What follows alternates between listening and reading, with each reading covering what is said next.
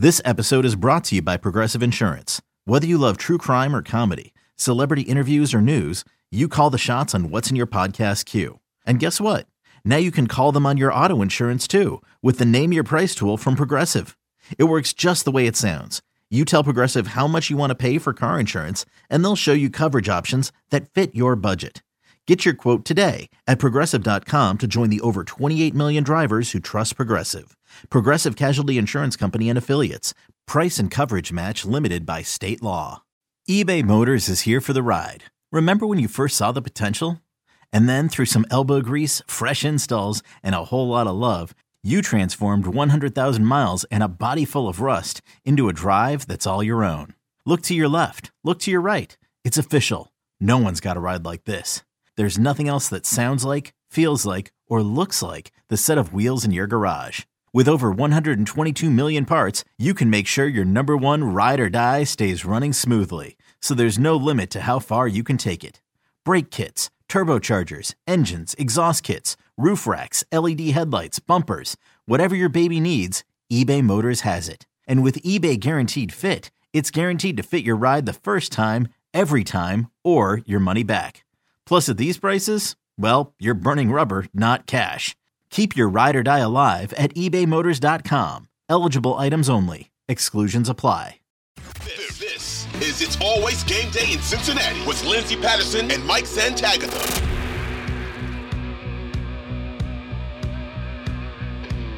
We are back on It's Always Game Day in Cincinnati. Let's play rotation with this offensive line, because if we were to compare who they put out there in the second half of the playoff game versus who they had in the Super Bowl last year, it'd be a real toss-up on who you would rather have. And yes. I'd rather have Jonah Williams out there.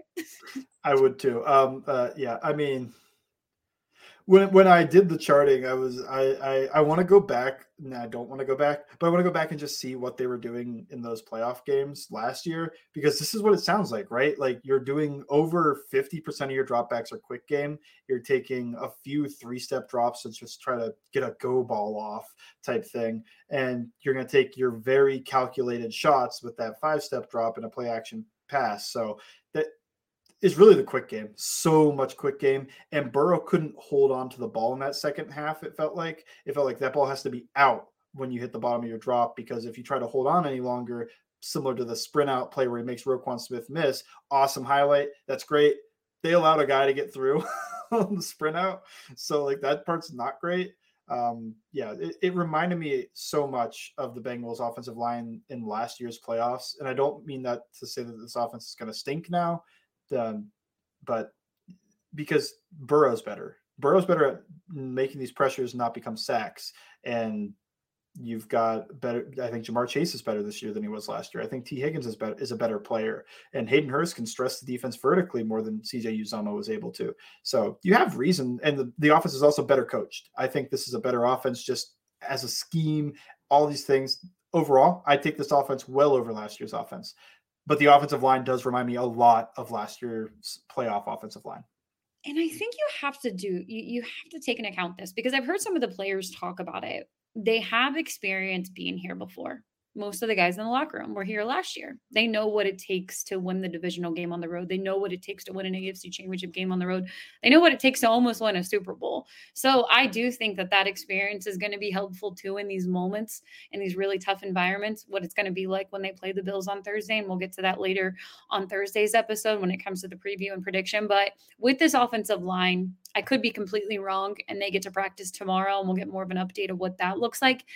I don't think Jackson Carman is going to be their starting left tackle. And you and I, we talked about it off the air, and we pretty much agree. I think you're going to give Isaiah Prince a chance at right tackle. You're going to move Hakeem Adeniji to left tackle. You're going to have Max Sharping out there, Cordell Volson, and then obviously Ted Karras. That's what I'm leaning towards when it comes to what this offensive line is going to look like. What is that going to do for Hakeem moving over to the left side? And how do you feel about Isaiah Prince out there?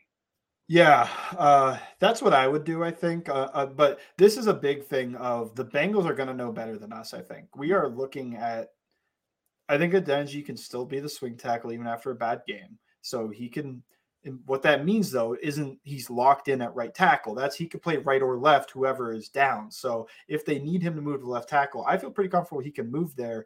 And I mean, he played there a lot in the preseason and looked pretty good. So can he flip over to left tackle? And then the other issue is in my mind of thinking of how this is going to work is Isaiah Prince. I've really only ever seen him at right tackle. He could play left tackle for all I know. Like he could, like in practice. I don't know. He's practice squad guy right now, but maybe they've been training him up to play left and right. Or maybe when Hakeem's been at right, they've been training up to be a left tackle just in case Jonah gets hurt. So that could happen. It could be Carmen out there too, though. It's not what I would do, but if you're just looking at the raw evidence we have without trying to guess on anything, Carmen's the guy they put in there. They didn't activate Prince off of the practice squad for this game.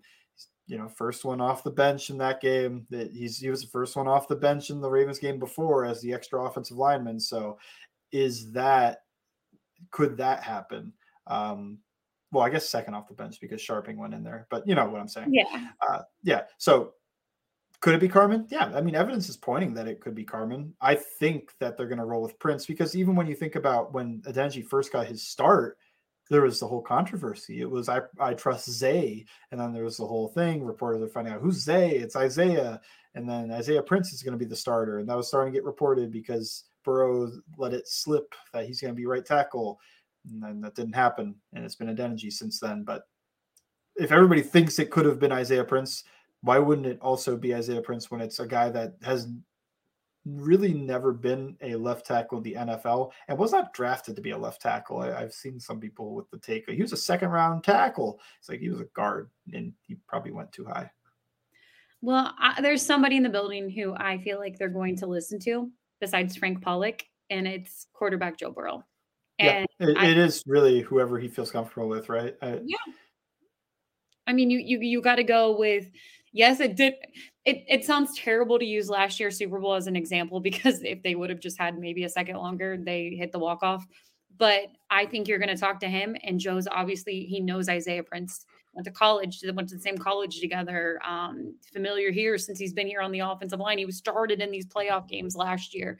So, look, we're going to find out more on Wednesday and Thursday what they're really going with when it comes to practice. Zach Taylor is really good about not giving you anything. So maybe we won't know until Sunday at 3 p.m. when they roll their offensive line out. He's pretty quiet about who's going to be start because he fooled all of us with the Hakeem Adeniji and Isaiah Prince situation. So look, we could be wrong, and it could be Jackson Carman out there. I was a little surprised that he was activated over Prince, but hey, they're seeing practice. They get to see the reps when they're going against the first teamers and guys who have had to step in, and Jackson Carman is one of them. It makes me feel a little better when we talk about the comparisons to the offensive line that they had last year. And I know he can't play all the roles on the offensive line, but I really believe in Ty Karras as your center, not only as your center, but just the guy who's going to lead the guys around him, and he's really going to have to. He, was voted captain in the offseason, and he's just really been a gem in the locker room. So I do believe, Ted's going to be able to help these guys out. It isn't easy to start a new offensive line in the biggest games of the season when it comes to those reps together, the rotation, the communication. So that's still scary. Look, believe me, I would feel a heck of a lot better if Jonah Williams was healthy. You could even say Lyle Collins and definitely Alex Kapp, who was one of the best offensive linemen that they currently have. We don't know when they're going to return, but as of now, Zach Taylor reported on his Monday press conference, they're still week to week. And I'd be surprised if they were at practice. And we're just hoping for good news for the MRI for Jonah Williams and no structural damage. Okay, picture this. It's Friday afternoon when a thought hits you. I can spend another weekend doing the same old whatever, or I can hop into my all-new Hyundai Santa Fe and hit the road. With available H-Track all-wheel drive and 3-row seating, my whole family can head deep into the wild. Conquer the weekend in the all-new Hyundai Santa Fe. Visit HyundaiUSA.com or call 562-314-4603 for more details. Hyundai, there's joy in every journey. I want to go to the wide receiver room. I don't want to be this person because I'm very optimistic. I always kind of like to look at the glass half full versus empty. Jamar Chase, T. Higgins, Tyler Boyd. I know when you're playing the Baltimore Ravens in back-to-back weeks, and credit to their defense. We said it on this podcast probably 3 or 4 times. This is going to be the best defense you see in the AFC playoffs. And when you see a familiar team and your division rival, it's not going to be easy. But is it underwhelming what's happening with the receivers right now? Are there too many dropped balls? What's going on? And maybe I'm overthinking it a little bit. I mean, I guess there's a few more drop balls than you'd expect. I think the second half offense was just, let's get out of this game. And I think they will. I don't think the offense next week, even though I looked at everything, 56% quick game and no shots down the field, basically no 5-step drops other than the sack. I think they are going to find a way to push the ball more than that. Like that was very much, we have the emergency left tackle in with no practice. We can't run the same game plan we had out there. Now, that doesn't mean that they're going to get back to a normal amount. It's probably going to be more ball. The ball's going to probably come out quicker than normal, and Burrow probably can't hold it and try to make something happen as often as he was. But that second half offense really did kind of screw those guys because I thought Boyd was doing pretty well in the first half, and then it felt like the second half is just gone because of that. And you think about Jamar Chase was having a good game, and I think he ended up with a good game. To me, 93 yards is fine, and he had the touchdown. But the slant, that's the one I keep thinking of is the Ravens played, I believe, quarters, and the Bengals tried to throw a slant to him on just slant flat concept. Everybody runs it. And the safety just triggers so hard. Marcus Williams lays into him on that play, just like oh boy, like they're gonna sit on our quick game, and that's all we can really do right now. But overall, I guess you could say underwhelming. To me, it was a little bit of variance. It was the back shoulder ball didn't get completed, and that sucks. The deep ball down the field, down the right sideline, he gets hit in the face, but doesn't come down with it. Balls that get thrown up to T are more than a 50% chance to get caught in those contested situations. According to, I believe his player profiler, he was at 56% of contested catch rate. So he has a better chance of coming down with that than anybody else that ball's getting thrown to. He just didn't catch them in this game. If he's able to bring down one of those two, you're probably looking at a different game. He didn't have the best game. I thought he looked fine. I don't think he looked bad. He just wasn't able to come down and didn't get the penalty either. He got hit in the face on that pass. So he also made the play out of structure though on the 2-point conversion. That was big. So let's remember that too, because it was important. But yeah, I thought they weren't the best. It wasn't their best performance in back-to-back week of not a great performance. If you think of the Bills game, they were having a really good game. All three of at least Boyd and T. So they were both having a good game to start that one, and Hurst was having a good game. And then the week before that was the big T. Higgins game, the Patriots game. So I can't be too hard on these guys. They're going to turn it around. I don't think that the Bills are going to shut them down or anything. I think, not going to give any predictions, but I think the offense will manage. Doesn't mean they're going to win or lose. We'll get to that on Friday's pod. But I think the offense will be able to manage. I think they'll be able to get the ball to these wide receivers. And these wide receivers are really talented. I don't expect them to keep having like below 50-yard type games. Yeah. And, like you said, it's just when you have guys like this, I'd say you have 2 number 1 receivers and T. Higgins and Jamar Chase. And then you have a guy like Tyler Boyd, and even Hayden Hurst made a mistake out there when he lost the ball. So I don't know. I could just be, you're playing this team back-to-back weeks and you couldn't get the ball down the field. So that could look different when you play the Buffalo Bills. But yeah, we're spoiled. We're spoiled in Cincinnati with these playmakers. And I was just like, okay, maybe it was just because of the possessions and what you're dealing with. And in the second half, all they needed was one more scoring drive. It could have been a field goal or touchdown where they were going to put it away and the game was going to be over, because they were going to try and let Tyler Huntley come down the field. After that, the fumble and everything, when Sam Hubbard scored, I truly did feel like the game was over, even though there was 11 minutes momentum. Just that was I mean, the balloon was filled with air, ready to take off, and that was just a pin. Just like how you drove all the way down the field with your backup quarterback just to give up a touchdown the other way. Like that is so hard to overcome. And then they're getting sacked. They're running the ball on 2nd and 20. It just felt like such the wind came out of their sails. That last drive, they had good field position because of the Dax Hill penalties. Please don't do this week.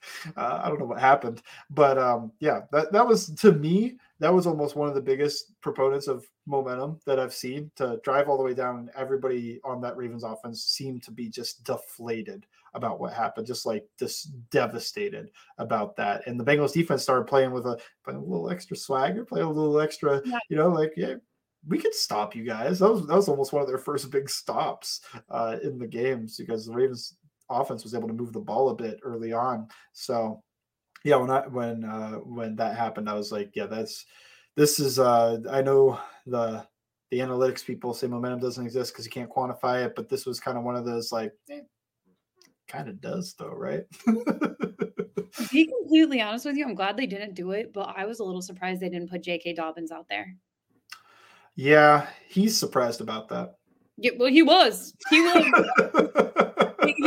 the whole. Man, just to talk about that the locker room comments, I feel so bad for Huntley that all these guys go, yeah, we win with Lamar. If that bum wasn't, it's like, hey, give him some credit. He played all right. It was the one mess up. Well, Tyler Huntley had better numbers than the last time they saw Lamar Jackson. So I'm just saying, like, I thought the same exact thing when the game was over. I thought, Tyler Huntley did a good job out there, and that's a tough defense when the Bengals, and credit to Baltimore's defense. But man, his team just threw him under the bus. He caught so many straight bullets, and from the coach too. He's like, I had to tell him to go over the top. It's like, oh goodness, just.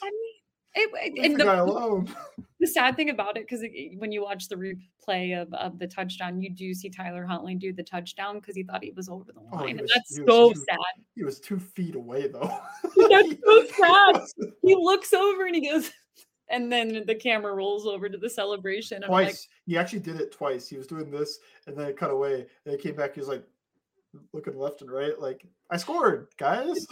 I didn't see the replay. And the best thing is Sam Hubbard was mic'd up. He's on NFL film. Some of the cuts were out today. When he gets over to the sidelines, he's like, can't catch me. You can't catch me. And he's like, oh man, I thought he was going to get me. But I'm so glad. Here's one thing I'm really happy about on that return is the replay of it. You keep seeing it. Even Dean Blandino or whatever, he spoke up on Twitter and said that was not an illegal. Yes. And I'm so glad that didn't happen because you don't want to hear that, Yep. When you start in the front, I mean, these guys are running like 18 miles per hour, like sprinting downfield. You start in the front and the guy's just a little bit faster than you. Now it's a block in the back. Like, no, I mean, like, come on, guys. The block initiates. I believe he even has his hand on the front, not even on the side. He gets his helmet and hand on the front of Andrews, but Andrews is just a faster player. So by the end of the block, hands on the back, and he's kind of pushing him over that way, but not a block in the back. It's all about where it starts. If Andrews got past him and then he pushed him in the back to push him over, that's a block in the back. But it's about where it starts. It's not about, this is another instance, and this is just a pet peeve of mine. I think people read rule names and they just think they're an expert. Holding, well, that's when the offensive line grabs, like block in the back. Well, that's clearly when the offensive line pushes the guy from the back, right? Any instance of the guy pushing from the, no, it's not it. It's just, man, it's close. Like, that's the idea, but that's not the rule. Well, my favorite thing is because the Bengals put up their screenshots of it, and Marcus Bailey just puts his hands up as soon as Andrews falls on the ground. Like, I just push him on it. Like, I did not do it in the back. That's a special teamer. That's a special teamer. They all do that. All those special teams guys are always, I didn't touch him. Credit to Marcus Bailey. There were so many people on that, from Logan Wilson, Jermaine Pratt. You could say DJ Reader, Sam Hubbard, Marcus Bailey. Just your whole defense coming together to make a play is absolutely, it's insane. And I did hear a little bit of Dan Horde's call, and he said, he like teased it up before that play happened, and he was like, well, they stopped him at the goal line before. And I'm like, whoa, what a turnaround. So no, that play it's still amazing. I have to watch it every day with the Titanic music because it is an added bonus if you're not listening to Mike Tirico's call. But I want to get to the defensive side. Speaking of the defense, next on It's Always Game Day in Cincinnati.